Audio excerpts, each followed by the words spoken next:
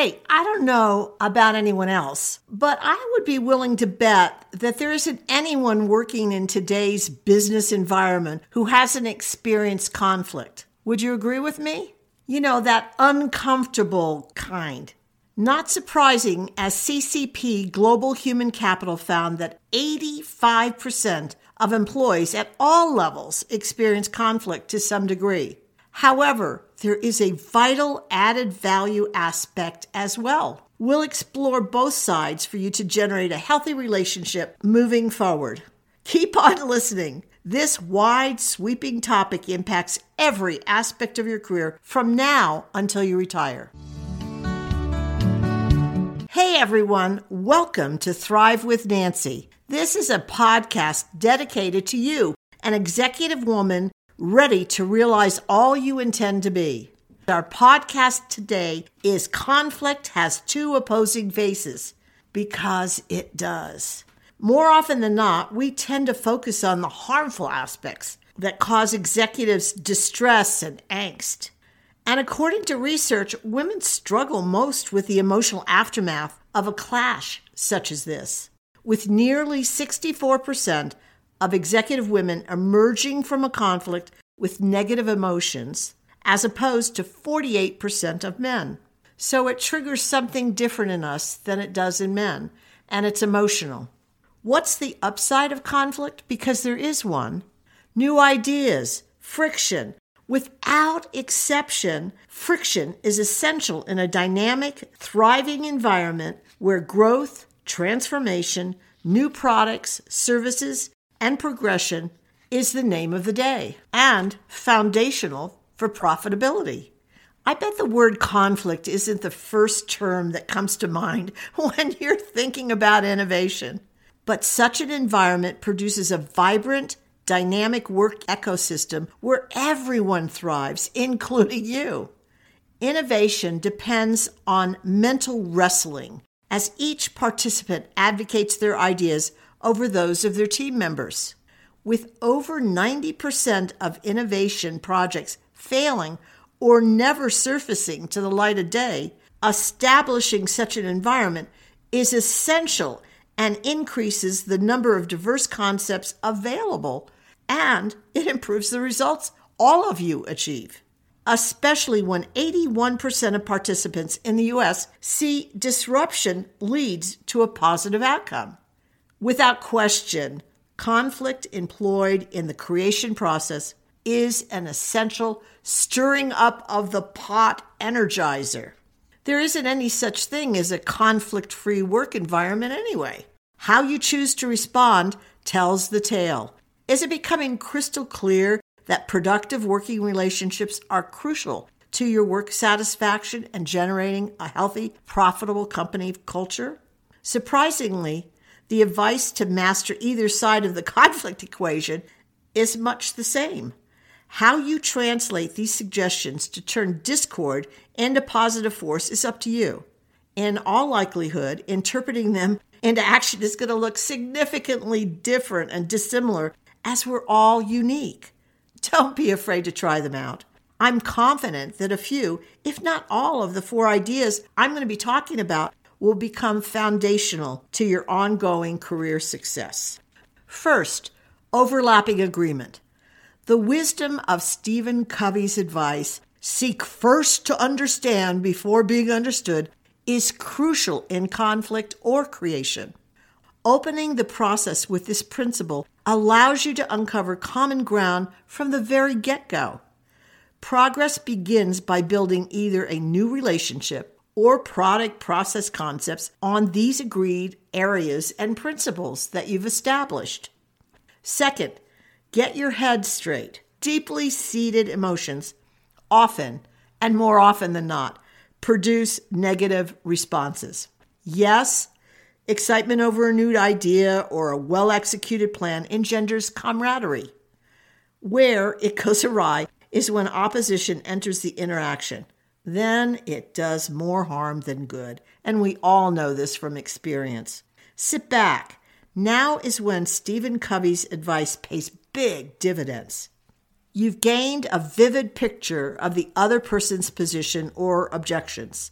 With sensitivity, appreciation, probing, sharing, and flexing with integrity by everyone involved, you'll come up with new beginnings for broken relationships or innovative breakthrough ideas. Third, hang in. Overcoming conflict and diverse positions is never, ever easy. So don't stop until it is complete, because it's only going to get worse unless you correct it now. It requires patience, putting personal feelings aside, giving up defensiveness, and trying to prove the other wrong. Hanging on to the idea you are right and the other wrong is deadly to a positive, healthy outcome. You only build bridges by realizing the validity of others and acknowledging it. Fourth, perfection is not the goal. Pursuing a flawless solution is a futile effort. Instead, you're looking for the best concepts for your company or your workable business relationships. Keep going until you find something that works for all of you. Hey, there is one advice difference between the two phases of conflict to consider, and really be very diligent about this. Often when it comes to clashes between two employees, what you're seeing today is merely a symptom of a deeply seated past issue. So if you only focus on the current disturbance, you may resolve that flare-up only to see something very similar breaking down and popping up again. The question demanding to be answered in this situation of resolution is, did you ever feel this way before? Have you ever had a similar situation arise? Does this feel familiar to you? These questions have you drilling deeper to root out the real problem, promising long-term after effects. Remember, career-altering ahas don't simply emerge through emotions alone. They demand that the thinking part of our brain buys into the idea and the data too. Let me wrap this discussion up by grounding it in some additional persuasive facts. And I have to tell you, the data is overwhelming when it comes to conflict. Emerging from a CCP Global Human Capital report that estimates the annual cost of workplace conflict in the U.S.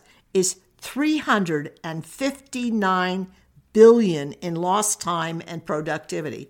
Ooh, would I love a little bit of that added to my salary, wouldn't you? 29% of all employees said that they experienced almost constant conflict. 12% said they also saw conflict frequently among their leaders. And 56% of employees who experienced conflict at work reported that it led them to being overstressed, anxious, and or depressed. Clearly, this isn't a great environment for you to work within, let alone having it be profitable for your organization. So this is relevant to you as an employee, and it's also relevant to you as a manager. In response to these staggering statistics, one thing to keep in mind is that the more you practice overcoming conflict tactics, the more at ease, the better you address it, and the more successful you become as a woman executive. Then you overcome one of the roadblocks pointed out for women in an SSRN research, where they said situations involving conflict arouse greater anxiety and discomfort in women than men, and that women are more likely to avoid conflict. You know that our business culture today is overflowing with challenging battlegrounds that require handling as well as I do. No one can afford to dodge them, especially an executive woman on the rise. Are your head and heart now weighing in on making new responses regarding conflict moving forward? I hope so. Did any mental readjustments take place on your part? What do you intend to change or do to respond to negative conflict in a healthy, proactive manner? And how are you choosing to encourage positive, creative debates that will improve the results you and your team produces? Ready to become more comfortable and master the two opposing faces of conflict? I sure hope you are. because you get to decide to adapt. Will you? Are you ready to up the ante for you and your career? It really is time to explore your strategic edge at www.thrivewithnancy.com/executive. If you're interested in talking to me, click the link on the page to schedule a free Working Through Your Career Concerns call. You have nothing to lose, and I honestly would love to discuss how together we can achieve all you hope is possible and all you dream is possible. Remember, no one ever makes it to the top or even arrives at their next career destination alone. I'm thrilled you've listened to the Thrive with Nancy podcast. My intention is to offer quick tips designed for you to apply right away, ones that will boost your career immediately. I bet you're already considering ways to implement these new ideas. Perfect! Now, if you do me a favor, pass the podcast link on to those who will benefit, your friends and coworkers. Thanks so much.